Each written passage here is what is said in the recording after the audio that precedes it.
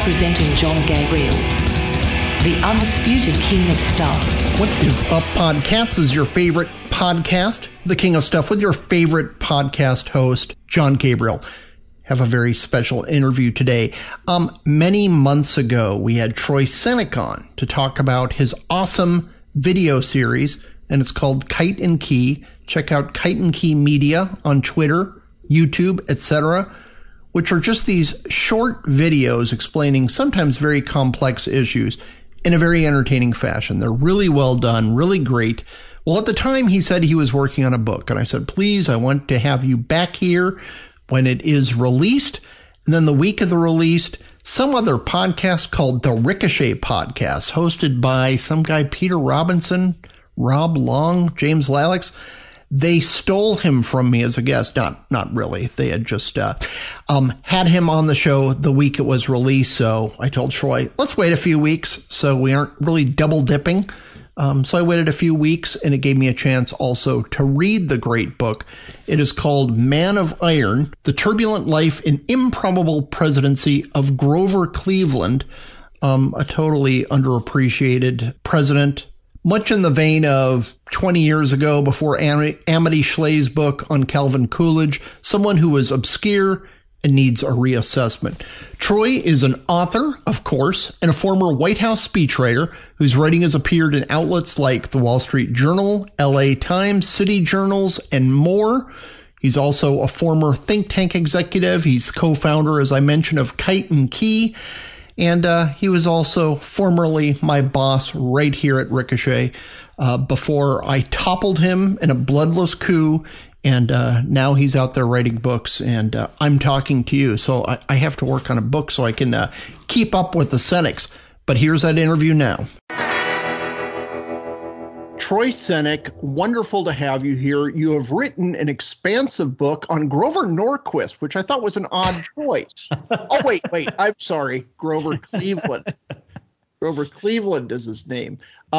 Absolutely fantastic book.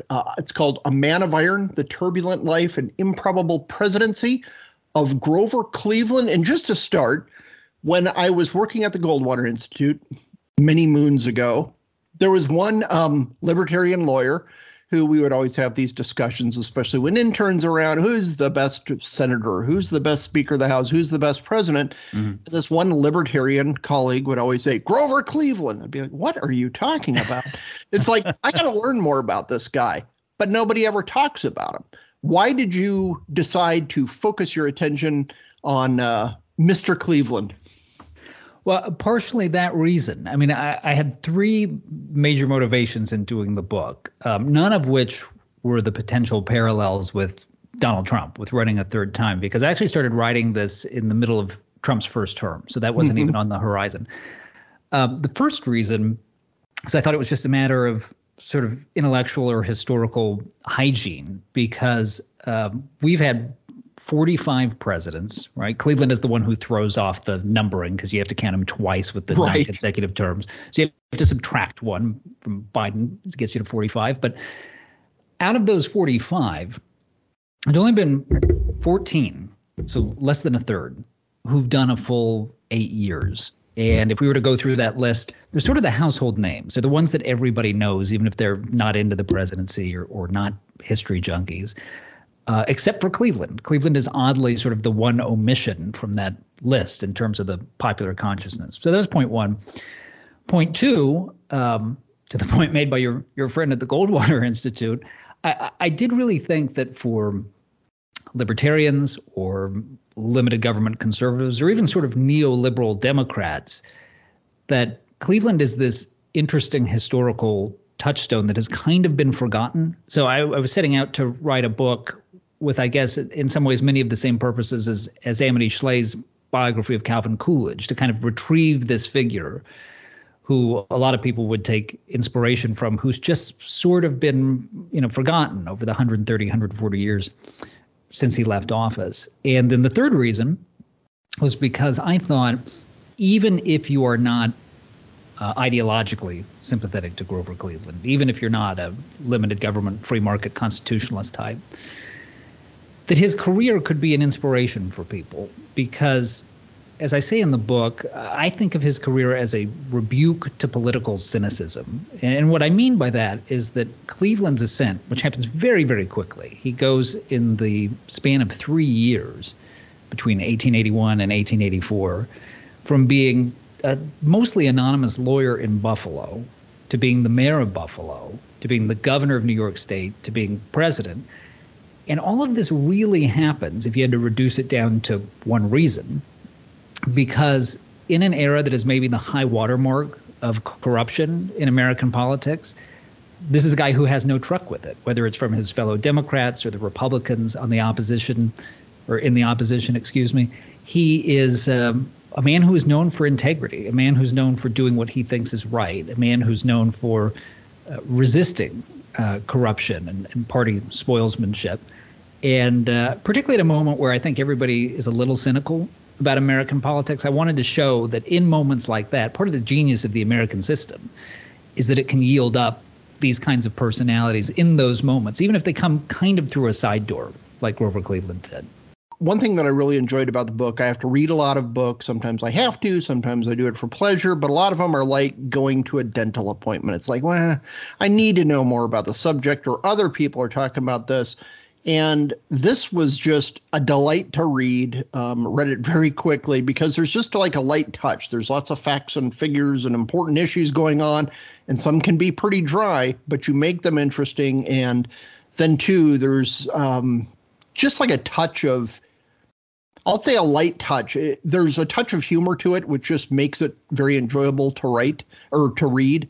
And it was something that I was thinking, wow, this Senate guy can write. Good for him. He's really coming along. But no, it just made it, kind of propelled it forward, which was really great because, I don't know, you might be thinking Grover Cleveland. I don't know. I don't really care. But it's really interesting, and not only talking about his life, but everything going on in the country then, because just like the presidents from that era are not well known, that era is not well known. You know, you have some vague inklings of robber barons and Tammany Hall, and I think we fought Spain at some point, but it just kind of brings to life that era of America and the overreach of the Republicans, just kind of riding high post-Reconstruction, I guess. So it was just very enjoyable to read. I really appreciate that. And I haven't really talked about this in any of the other interviews I've done about the book, but I'm glad that you bring that up, because everything that you're describing was really deliberate. Like when I sat down to write this book, and I think it's probably, you know, at some level costed some prestige points, probably, because this is not a doorstop biography. This is not a 900-page biography, partially because I say this as somebody who obviously admired Grover Cleveland enough to write a book about him. You can't justify a 900-page biography of Grover Cleveland. But I thought, you know, if my goal is to make this somewhat obscure figure better known amongst the broader public, you know, they are only ever going to read one thing about Grover Cleveland. And if you don't write that book well, they're probably going to put it down 2-3 chapters in. So, you know, I really started with what are the essential parts of this story, and then tried to ruthlessly chip away at them until I got to the point where I felt like I could. I don't want to overstate the pace at which the book moves, but I was thinking I want to get this to almost like a screenplay tempo. I don't want it to linger too long on any one thing. Partially, this is a function of my own impatience. I have to tell you, I read a lot of history, but I get very fatigued with history that spends 2 or 3 pages telling you what the furnishings inside a room look like. And to your point, beyond telling Cleveland's story, and I mentioned this a little bit in the book, and I think this is understandable, but I think most Americans, whether they're history buffs or not, know more about eras in American history that are further removed from us than this one. You sort of understand the dynamics around the founding better than the Gilded Age. You understand the dynamics around the Civil War better than the Gilded Age. So to a certain degree, the idea here was to do not only the story of Grover Cleveland, but the story of Grover Cleveland and his era, you know, to try to resurrect these things that you may have a dim memory of. I mean, the more people I talk to, the more I get the sense that everybody's sort of high school experience was the same as mine, which is that you did a day and a half on this, in high school history, and you have sort of a vague sense of what the Pullman strike and things like that were. So it was to try to, vivify those things and put them in a context that people could understand, because so many of these issues are so foreign to the America as it is in 2022. Especially with Grover Cleveland's restraint at, Yes. I don't know, there's a disaster. Well, it's not really the federal role to intervene. It'll weaken the national character. It's like, I love this guy. He's like, and I think you might have mentioned on Twitter or somewhere, he's like President Ron Swanson. And a lot of times just like, oh, suck it up. Come on. We all have a tough time. It didn't come from this, I'm above you, I'm an elite in Washington. It was, no, he's a guy who from his childhood just worked his butt off, working on the Erie Canal, waking up at 4 a.m. or whatever it was, to get out there to beat the competition. He's just someone who worked and worked and worked and didn't think of that as a bad thing. Woe is me. He thought of that as this is what makes America great.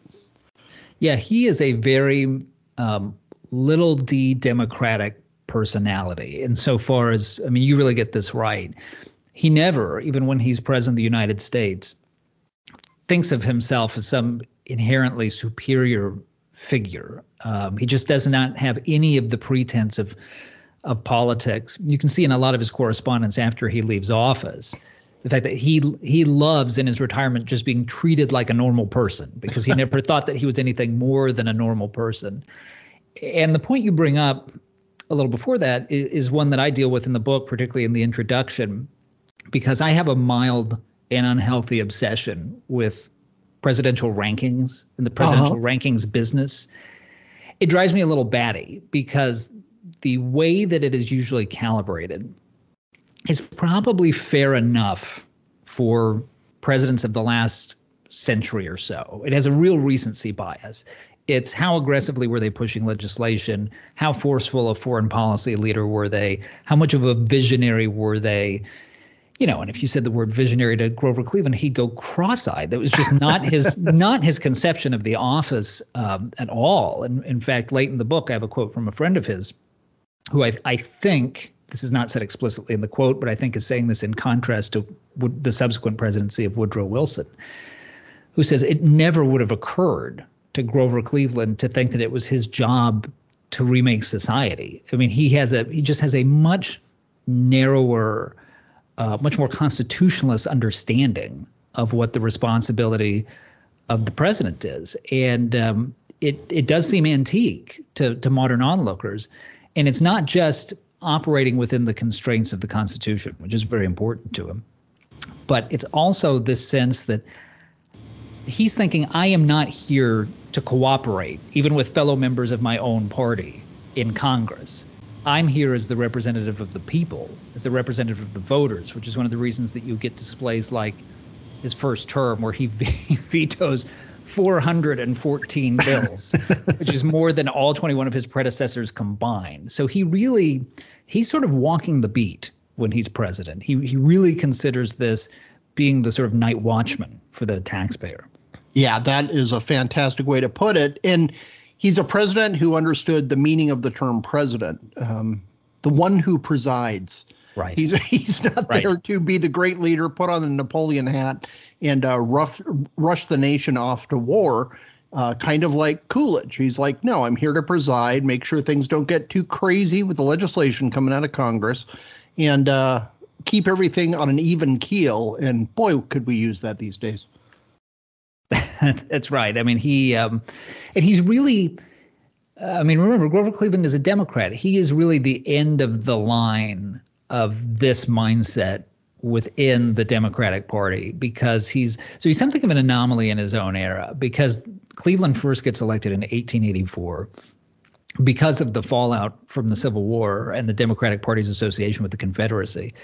There hasn't been a Democratic president elected to office since James Buchanan in 1856. He was great, by the way. the sainted James Buchanan. Yeah. And there's not another one until Woodrow Wilson in 1912. And I certainly don't need to tell you or your listeners that by the time you get to a Woodrow Wilson presidency, that is a very different Democratic Party than the Democratic Party of Grover Cleveland. And in fact, by the time that Cleveland dies, which is 1907, 1908, as we're approaching the 1908 election, he is really in more sympathy with the Republican Party than with the Democratic Party. I mean, by the time that he is leaving the planet, a guy like William Howard Taft sounds more like Grover Cleveland than people like William Jennings Bryan or Woodrow Wilson, who are at the forefront of the Democratic Party.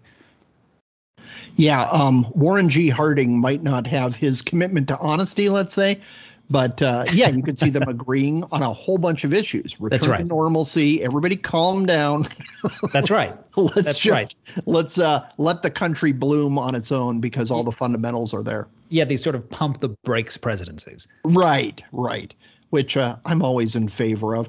Well, another thing that's interesting, too, is learning more about this era. It has a whole bunch of parallels to today, which I was not expecting, because some of the issues you're talking about are tariffs and gold standard and things which seem kind of wonky. It's like, okay, how does that work again? Right. But during that time, and you see it with all this labor unrest, you see anarchists are killing leaders in other parts of the world. You have socialism on the rise very aggressively. You have labor coming up, and there's something called communism a couple people are discussing. But all this ferment in a time of rapid industrial change, it seems really familiar to me, and far more familiar than I was thinking, with people saying, okay, all the old rules are done. Progressivism is the way, and depending on how far you take it, if you go the TR route or the anarchist route, he was battling all those same things, and in a way, we're experiencing a similar dilemma. That's right. And even where the particulars differ, I think the big line that you can draw thematically between that era and this one is the sense of instability. There is really a sense that the center cannot hold. I mean, there are at least two instances that I talk about in the book where the people of the era really think legitimately, I mean, this is not particularly hyperbolic, that they are on the cusp of falling into a second civil war. Remember, I mean, when Cleveland is first elected, you're really only 20 years removed from the end of the Civil War. But when Cleveland runs for president the first time in 1884, this is 8 years after the 1876 election, which we've all now become familiar with again in the last couple of years, where there's a real dispute over who won the presidential election. It ends up going to Hayes, who's the Republican, but the Democrats feel like they've been cheated out of this. And the 1884 election, 8 years later, is initially inconclusive. For the first few days, it's not clear who won.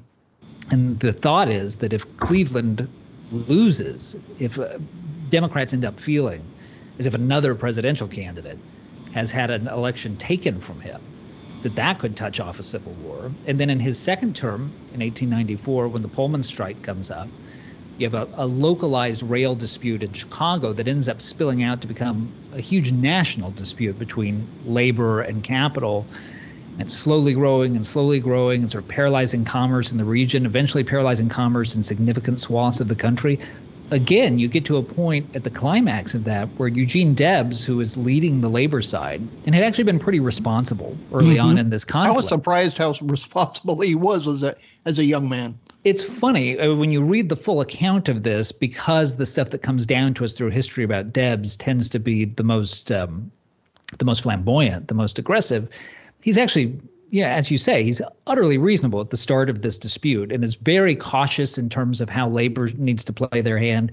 And then by the time this all plays out, you've got him saying 90% of the country is going to go to war with the other 10%. And I'd sure rather be on the side of the 90%. But, really meaningful when it's coming from a figure like that in that context. And people at this point are thinking we're going to fight a civil war on class lines. Mm-hmm. So you've got that happening. And then on the political side, as people will know if they read my book, because I go through basically 4 presidential elections here, and the common thread you see running through all of them is the parties fracturing, is these different factions going in different ways, these third-party candidacies by greenback candidates or prohibitionist candidates or populist candidates. You can just feel the ground moving the entire time. And that there is that sense animating this whole era that these are the birth pangs of something. You know, whether it's going to turn out to be a disaster or whether it's going to turn out to be a good thing, they didn't know that. But you can just feel how unsettled the ground is. And I think there are a lot of parallels to today on that front. And definitely. And another thing I appreciated as well is his anti-imperialist bona fides, because I used to be an ex-Navy guy. It's like, yeah, let's go to war. No one should disrespect us. And it's one of those things every few years, the older I get, it's just like, oh, we got to stop already. And I've been reading the background of like John Quincy Adams and his foreign policy is like, look, we will do everything we need to do to defend our liberty here, and we will wish everyone well, but that's it. We wish you well. Right. And he's someone, there was a lot of skullduggery going on in Hawaii from a lot of the rich whites who had created plantations there. That's how the Dole pineapple family came to prominence and tried to take over the islands from the royalty that reigned there, which was pretty darn good for a royalty, I have to say. I lived out there, so I read some Hawaiian history as well. They had flaws, but they weren't these oppressive monsters or anything. But he was just very squeamish about that. He was very squeamish when people saying we have to go to war over Cuba, and where eventually the Spanish-American War comes up to play. He was just like, look, this is not our job to be taking on these islands around the world. We need to stay within our own borders. And, we expanded all the way west. That's enough. And I don't know. In this day and age, I really appreciate it, not sticking our noses into everybody's business. Yeah, he doesn't have a particularly complex or sophisticated, and I don't mean that as an insult, but conception of foreign policy. He has kind of taken his thinking about that issue wholesale from the founding generation.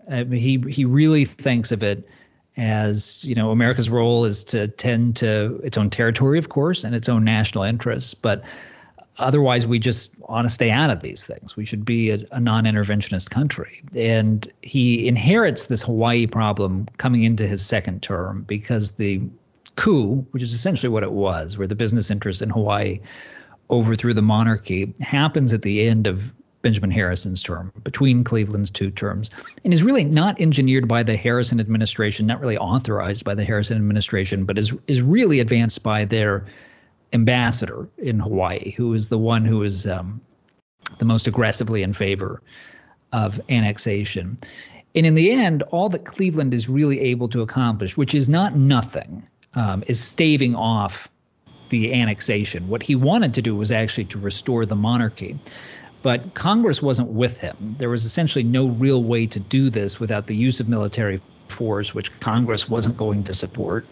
So he manages to stave off the inevitable for a few years. Hawaii ends up getting annexed in the first term of the McKinley administration under the justification that, well, the Spanish-American War really shows us, we need to have this strategic piece of land in the middle of Hawaii. But what's interesting, Hawaii, there are all of these moral considerations involved, and I think Cleveland comes out looking quite good on this front. If you read the messages that he sends to Congress, this is an issue he's really anguished over. He just thinks this is totally at odds with the American character for us to be party to overthrowing a sovereign government.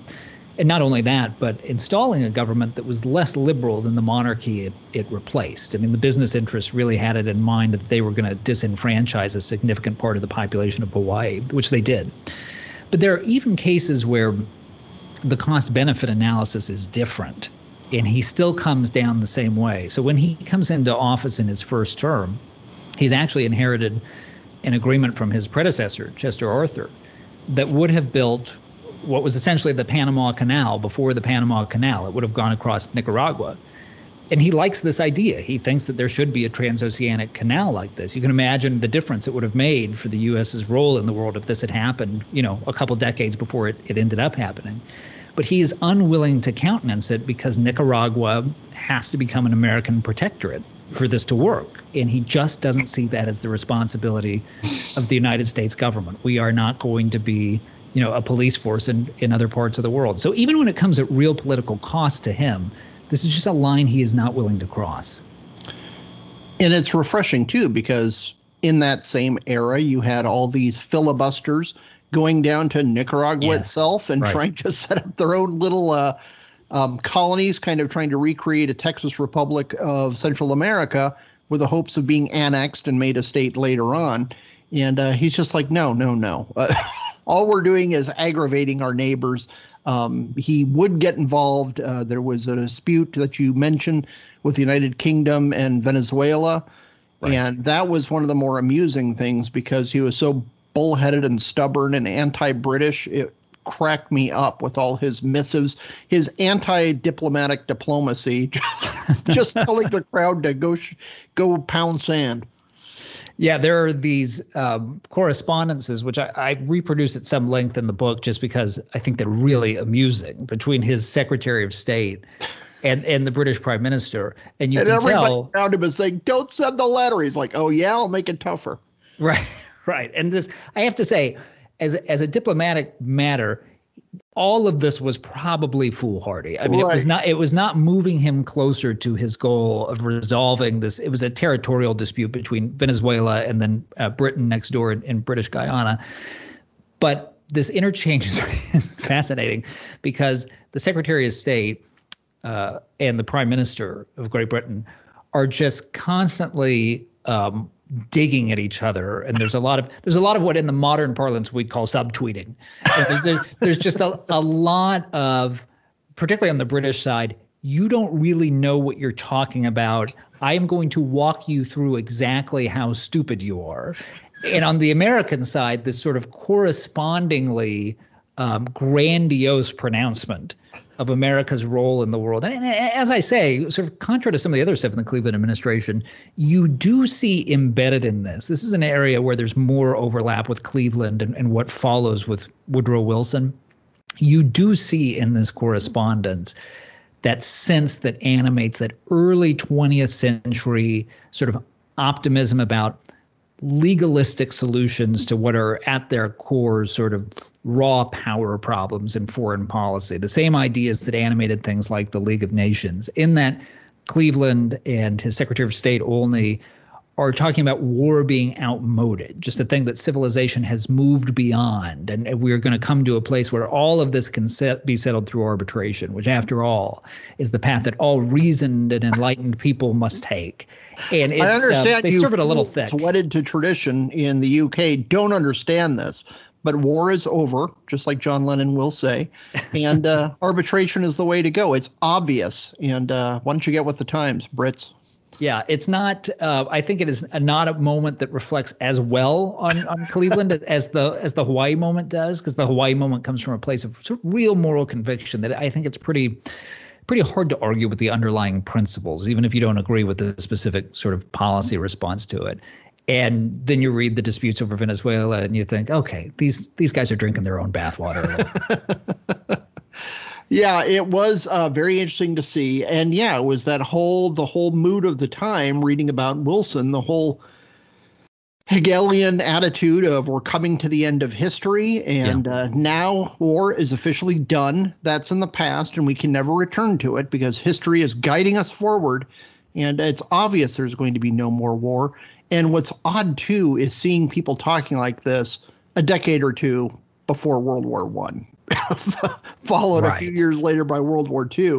But yeah, they were true believers in this, that the human race is, we've already had Darwin. That revolution has kind of taken hold and entered political science. And it's like, well, it's obvious we've evolved past this. What are you people hung up on war for?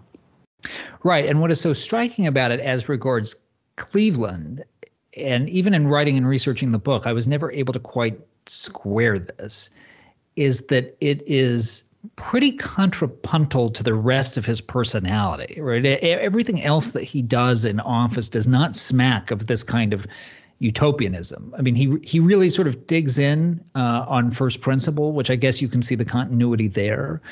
But otherwise, he has got what today we would think of as a very libertarian or at least classical liberal allergy to people prescribing solutions from the top down. He's not a utopian. He is not somebody who thinks that government can fix everything. In fact, quite the opposite. So it's a little bit of a deviation for him to all of a sudden get this intoxicated by the idea that there is some framework, that can take care of this on the international stage. Right.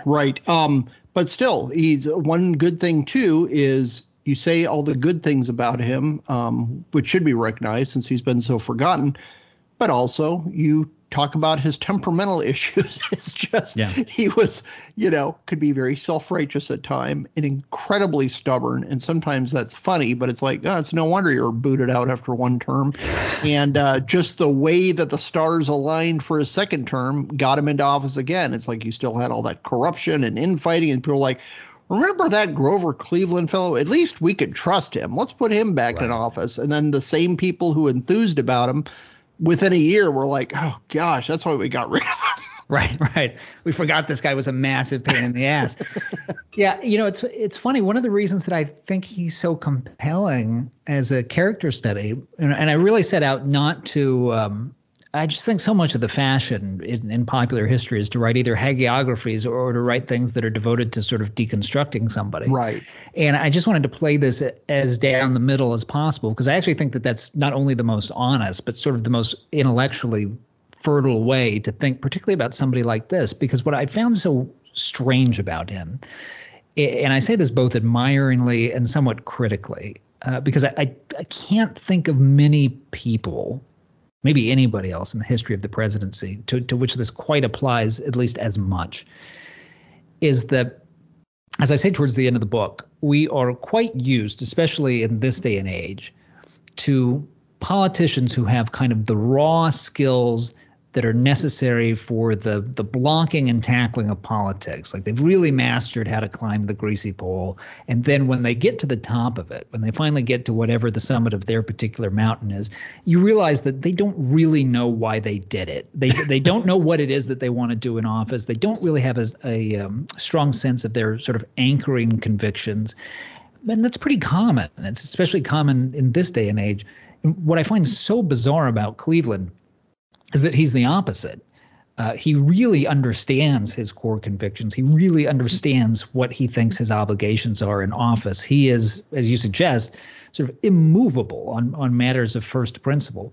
Yet at the same time, and this sounds strange to say about somebody who was elected president of the United States twice, and it is a bit of an overstatement, but he's not a great politician. He is actually not very good at understanding the sort of the way you move across the chessboard of politics. He is not a guy who thinks in terms of, I'm going to manipulate this faction in this direction and this one and this, and I'm going to trade this for that. That's never the arithmetic that he's doing. And, as Woodrow Wilson says of him, Wilson, it's worth mentioning, earlier in his career, sort of contemporary with Cleveland's presidency, is not nearly as progressive and is actually quite sympathetic to Cleveland's presidency on several fronts.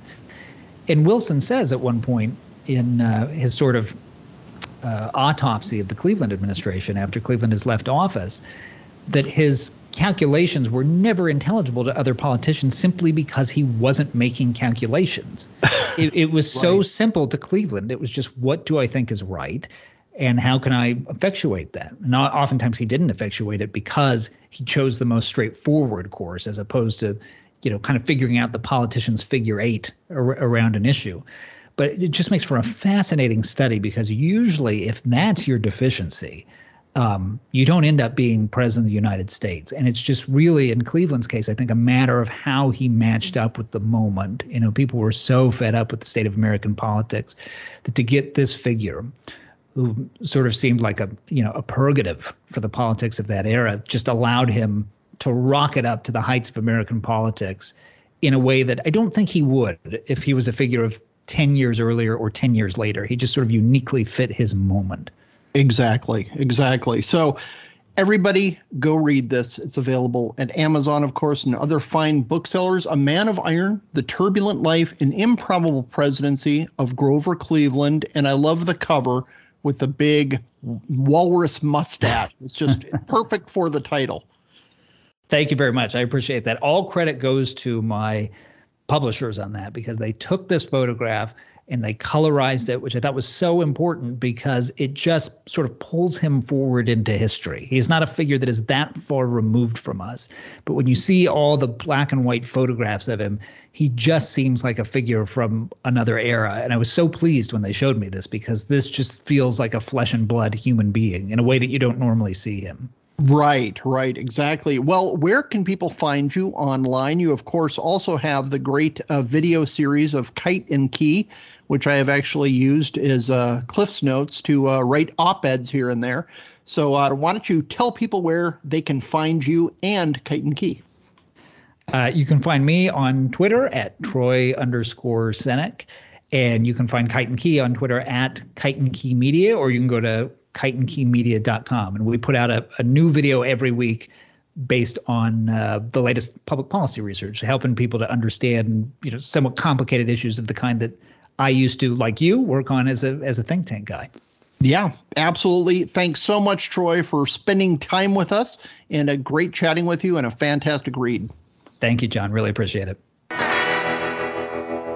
If you're like me, you spend a lot of time in music stores, and there is a problem with many. First off, you have the small neighborhood joints, friendly staff, great people, almost no selection at all.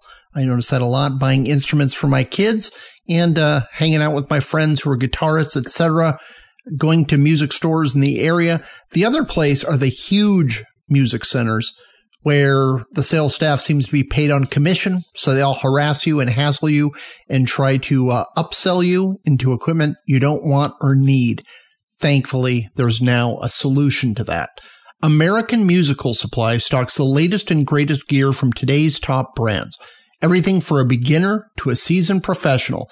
Also, everything for the podcaster, home recording enthusiasts, guitarists, drummers, vocalists, DJs, and much, much more. American Musical Supply also has the best payment plans. They approve more people and don't require you to open a new credit card. You can just use one of your existing credit cards. Payment plans vary between 4 and 18 months. You're pre-approved on their 4 and 6 month payment plans with no credit check. This is really important too, especially as a podcaster.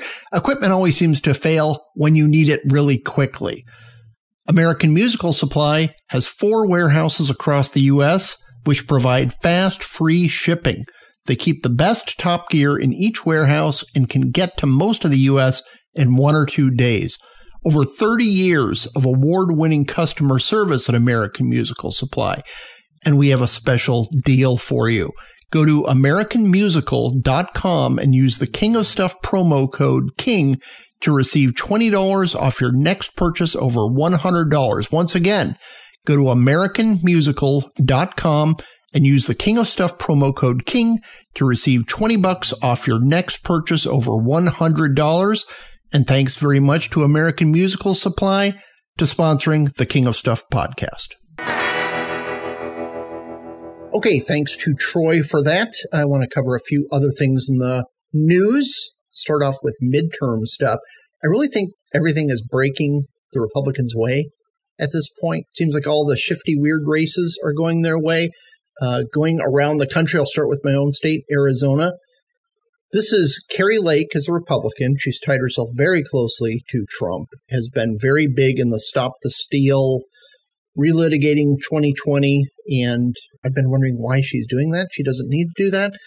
Thankfully, she's put that a bit on the back burner for the general election, but she's running against the current Arizona Secretary of State, whose name is Katie Hobbs.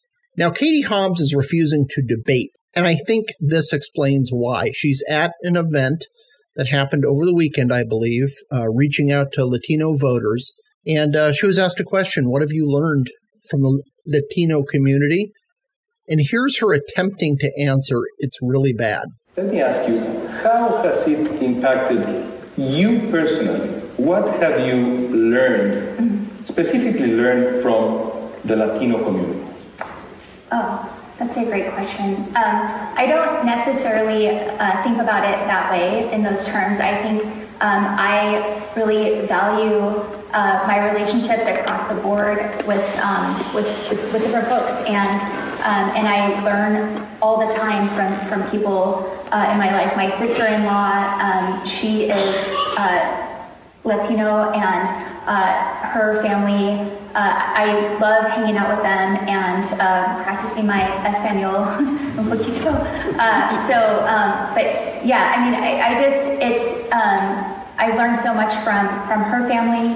But I think it's really hard to separate out Arizona and subtract Latino culture because it's so much a part of who we are as a state. And Arizona wouldn't be Arizona without what the Latino community brings. So there's not one specific lesson you could share with me, other than Espanol with you. It's 1/3 of the state. Yeah. Yes. Absolutely. I mean, I think there's many lessons. The emphasis on family values, hard work. Those are something that I value in my own life, and Oh my gosh! First off, the voice. Second off, she says more than I do on this podcast, and that is saying something. Not a good job. Not a good job at all there. And I see why she's not debating Kari Lake, who's very polished, she was in local TV news here for, I don't know how long, at least 20 years, going back to the 90s at least. Seems like she had been an anchor forever on the Fox affiliate out here. Blake Masters also had a debate with Mark Kelly, the incumbent senator for the Democrats, who's basically, he's running on nothing but abortion. That's all he cares about, is talking about abortion, which just seems bizarre because that's not what the voters care about, according to all the polls. A very small number of people are going to make their decision on that alone.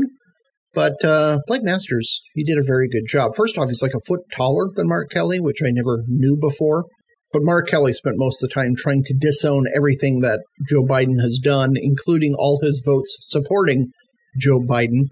And the border came up. Mark Kelly said, I've been focused like a laser. Every day I'm focused on the border.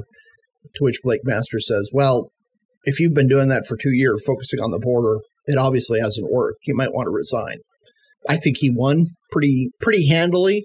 Some Democrats were trying to pretend he did not. I think it went his way. Then let's move on to Ohio. J.D. Vance had his debate. He's running for Senate as well. He's running against Tim Ryan. Also, Tim Ryan did horribly. J.D. Vance won.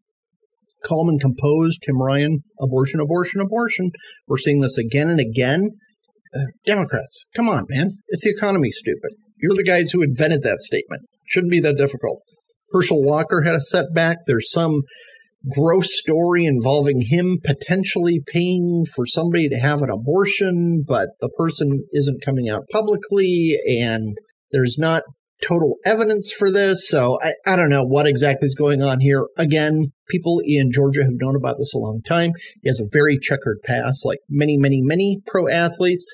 And again, we're talking the fundamentals of the race here. I think they shot this story out a little bit too early to make a big impact. And also the governor there, Kemp, is running against Stacey Abrams, and he is going to crush her.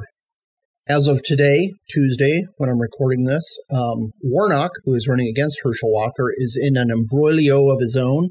Apparently, he gets something like a $7,500 a month housing allowance from his church, which that's a lot of money. That is a whole lot of money. And also property that him and his church own have tried to evict people during the coronavirus pandemic. Not missing the moment, Herschel Walker has offered to pay the $4,500 in past due rents for all the people Warnock is trying to convict. So that race is getting pretty ugly down there. The other one, Pennsylvania. Fetterman, this guy has had a stroke, and he is really not doing well. NBC News finally did a long interview with him. He's just been hiding and saying, oh, no, everything's fine. And his social media team is doing nothing but insulting Dr. Oz, who he's running against. But the NBC News report said John Fetterman, the Democratic nominee in a crucial Pennsylvania Senate race, still struggles to understand what he hears and to speak clearly following his stroke in May. Fetterman at the same time says it will not affect his ability in the slightest if he wins this election and becomes a senator. And NBC News, to its credit, said, why are you declining requests to share your medical records and allowing us to interview your doctors? And he's like, well, it's not a problem. I've released everything I want to release. It's pretty rough. Why would you vote for this guy? He's not up to it. He can spend some time in recovery. Maybe he can run again in a few years whenever there's another seat available. It's just a very strange situation to try to hide this guy. And kind of like all these people saying, no, I'm not going to debate. I'm not going to debate. You're seeing this repeatedly throughout a lot of different races coming up to the midterms. You can't run the Biden playbook, folks. You don't have the excuse of being 78 years old and a pandemic is raging. You don't have that excuse anymore. I'm sorry. Let it go and get out there and meet and greet and mix it up with voters. It's the only way you have a chance to win. And this kind of modified Rose Garden strategy, it will not work. So I'm getting more and more bullish about the Republicans. It seems like the general trend line is turning Republicans' ways. Independents are trending to the GOP right now. Not to mention, of course the GOP can mess it up. And even if elected, we're going to be all frustrated with them. However, I think it's going the Republicans' way at this point, a little bit under a month out from the actual election. Oh, you also have the Ukraine. It's mixed things going on there. Ukraine took out, at least partially, took out a bridge that connects Russia to Crimea. It was considered a scar on the landscape of Crimea by the Ukrainians because they're like, no, that belongs to us. You took it in 2014 and that was illegal. You could not build a bridge to connect it directly to Russia. Well, they did this crazy attack, blew up at least part of the bridge. It's undergoing repairs now. I think cars can go through on a single lane, and Russians are being kind of cagey about when train service can be up and running. But it's pretty tough. Then Putin just had a temper tantrum, and he's been shelling and attacking civilian areas, infrastructure in Ukraine, in and around Kyiv, I'm supposed to pronounce it now, and elsewhere. So it's pretty ugly. It looks like Putin is losing at this point. His troops aren't getting it done, and we will see what happens. But he is not ready to give up, to say the least. He plans to brazen it out. Something that happened last week, I might have mentioned this on last week's show, Elon Musk promoted a peace plan, and it was naive and dumb. It wouldn't have worked. I won't go through it all again, because that's like a week-old news now. Well, he was just destroyed by Ukrainian leaders, diplomats, Americans, Lindsey Graham, Adam Kinzinger, all these nominal GOPers. How dare you offer this plan? Okay, it was a dumb plan. It was very naive. It would not have worked. But the rage people had at him for doing this. Now they're saying, one reporter said, oh, well, I have information that he talked to Vladimir Putin and got his approval before he tweeted this peace plan out. That doesn't even make sense to me. Elon Musk said, no, that reporter's lying. Don't trust him. The reporter doubled down. I don't know what happened with it. What's interesting to me, though, is just looking at the freak out if anybody challenges the narrative. There are some of us who, have a soft spot for Ukraine. They were the victim here. They were the one invaded by Putin. He had no reason to go in there whatsoever. And it completely is his fault.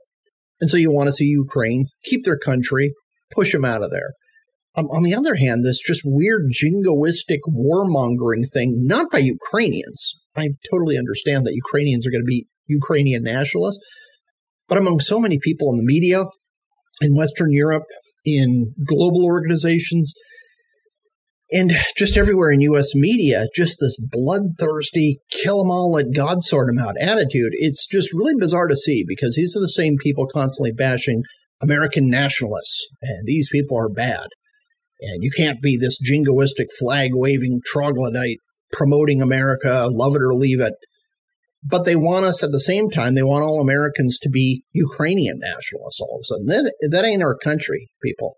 I have a Ukrainian aunt, and being of Finnish descent, I definitely admire anybody sticking it to the Ruskies. However, we have to debate how much money we're sending over there. It is not a blank check, and apparently everybody in government thinks it is a blank check. And we also have to assess the flaws that we had moving in and trying to just basically embrace Ukraine and pull them into the Western European orbit. There's a lot of mistakes made. And yeah, that's not an excuse for Putin. But to pretend like we didn't do anything wrong is just stupid as well. Putin reacted ridiculously wrongly to this. But we need open debate about this. And it's just very weird. Whenever everybody in the narrative is like trying to shout down everybody who doesn't follow it and say, this is the only way you can think about it, I'm like, all right, what are you trying to sell me? I'm not buying the Buick, pal. You know, it's like talking to a used car dealer. So the freak out is continuing because Elon Musk said, maybe it would be nice if everybody stopped murdering each other. That would be great. Maybe it would be nice if we avoided nuclear Armageddon, as Joe Biden warned about on Friday night, I think it was. Some of us think it would be best for peace to reign. And yeah, I don't know exactly how to make that happen. Musk's plan wouldn't work. But I'd rather have people talking about the best way to pursue peace in the region than about how many dirty Ruskies they want to kill. I don't want to see, I'm a softie. I don't want to see a bunch of pimple-faced 18-year-old Russian conscripts who just want to go home. I don't want to see them all blasted up and dead either. They don't want to be there. And obviously the Ukrainians don't want them there. It'd be better for everyone if somehow this was resolved peacefully. And that's what our politicians should focus on, pursuing peace instead of kill them all, let God sort them out. It's just crazy. And it's crazy to see the rabidness of all these people with Ukrainian flags in their bios. And especially U.S. politicians with the Ukrainian flag first, American flag second. It's like, wait, which country are you representing now? And a year from now, it'll be some other conflict. It'll be some other issue with the environment or with race or with poverty. And then they'll have emoji representing that. This is the approved narrative. This is what we have to do. And I always blanch when I feel like everybody controlling the levers of power are pushing people in a certain direction. We can slow down. We can discuss this. We can go through Congress, find out, okay, how much more in debt? We're $31 trillion in debt. How much more debt do we want to incur to support Ukraine? It's not a radical, this is not Putin backing. This is common sense.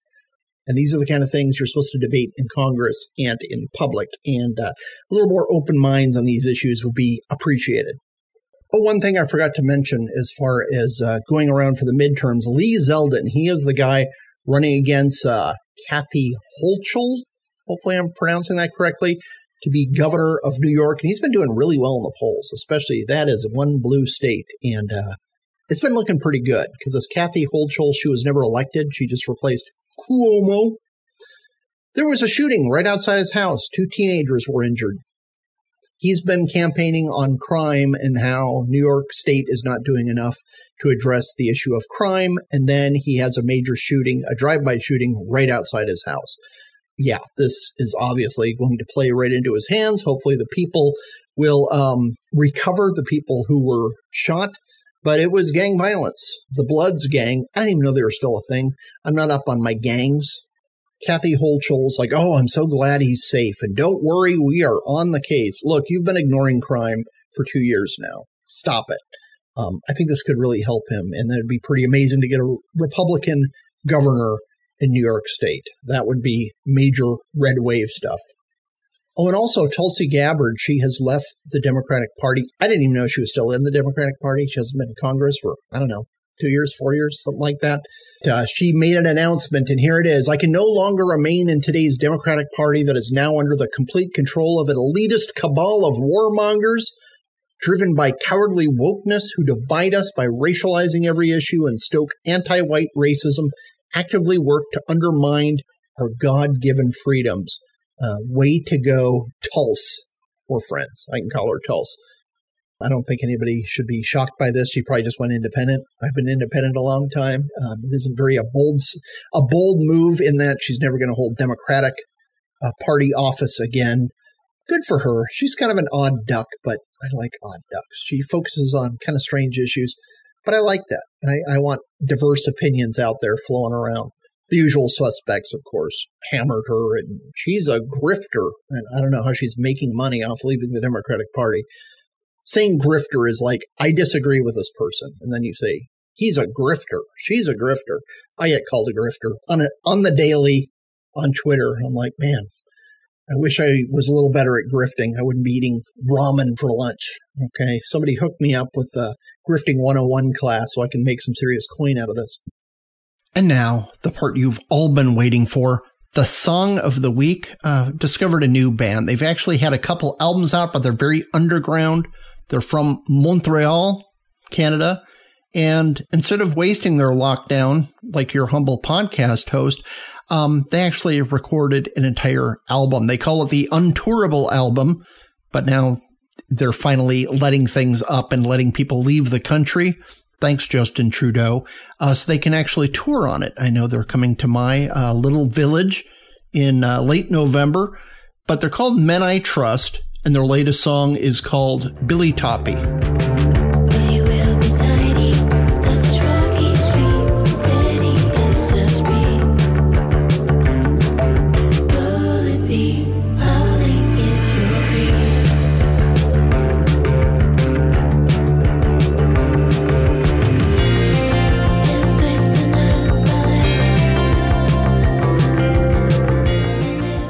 Fits into the dream pop genre, kind of C86. I'm using all the hipster terms here. Music reviewers always use these, so I thought I'd better as well to sound like I know what I'm talking about.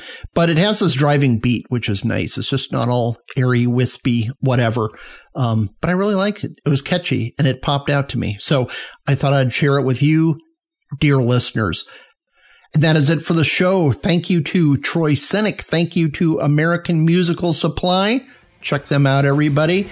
And I'll be back to chat with you next week. Talk to you then.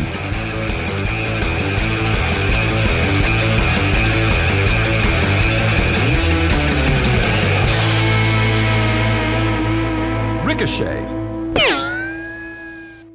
Join the conversation.